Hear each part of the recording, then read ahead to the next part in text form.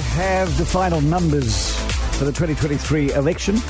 And now Christopher Luxon needs to make a deal with both New Zealand First and ACT if he's to become the next Prime Minister. So after counting all the special votes, National has lost 2 seats to Labour and now needs ACT and New Zealand First for a majority in Parliament. So Chris Bishop is National's campaign chair and joins me now. Hello, Chris. G'day. And congratulations, you're in the process of forming a government.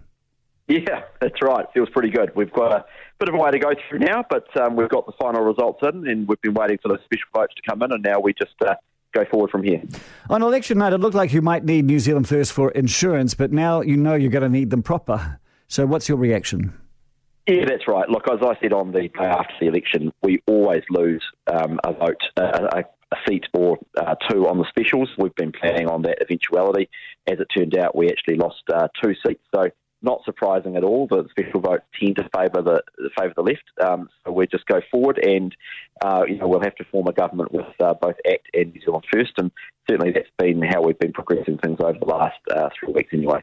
Is it a problem that Christopher Luxon released a video a couple of weeks out from the election saying his clear preference was a coalition with just ACT? I mean, is that a problem when you come to this negotiating period?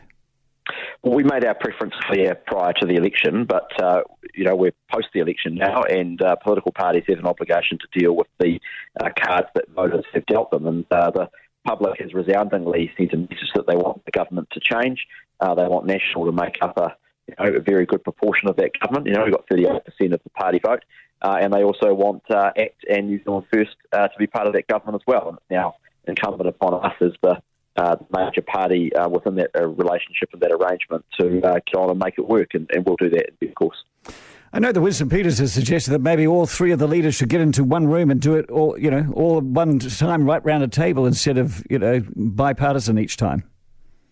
We're not going to get into, or I'm not going to get into exactly how it all fits together. All I can say to you is that over the last 3 weeks or so, there's been good, productive meetings between New Zealand First and National, and between ACT and National as well. And now we've got the clarity and the finality of those votes coming in, and we'll pick up a notch over the coming days, and we'll get into the process of forming a government. Do you worry that David Seymour extended an invitation to Winston Peters, but Winston Peters never came back?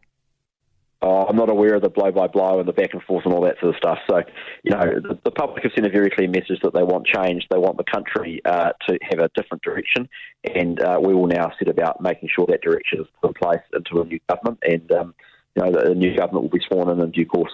You also warned us that if you can't strike a deal with New Zealand First, the country might have to go back to the polls. So what's the chance of that? How confident are you of avoiding that? Well, I was making the point during the campaign that that was one potential post-election scenario. As things have turned out, there have been really productive and constructive conversations between New Zealand First and National, and also between National and ACT.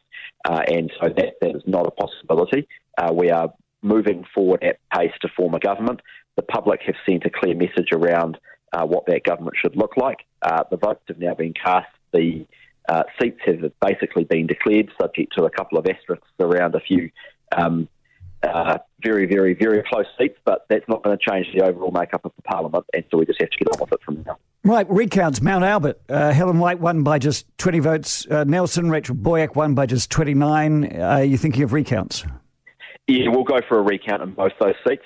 Anything under 50, I think it's worth recounting. I mean, you're dealing with 40,000 votes, so 50 votes out of 40,000. I mean, people can do the math. It's a tiny number. There's always the possibility that a few votes have been put in the wrong pile, or people's voting intentions hasn't quite been clarified. It hasn't quite been recorded the way they wanted it to be. So we will go for a recount in both those seats, and my expectation is the Labour Party will do the same in Tamaki Makaurau, I think it is, where they're behind by 4 votes. So that's literally a handful of votes. Got an estimate about how long this is going to take? No, I'm not going to put a time frame on it. We'll just move forward, and in due course, New Zealanders will see a new government, and I'm very, very confident we can make it happen. But these things take a bit of time, and we now have the finality of the special votes that have all been cast and counted.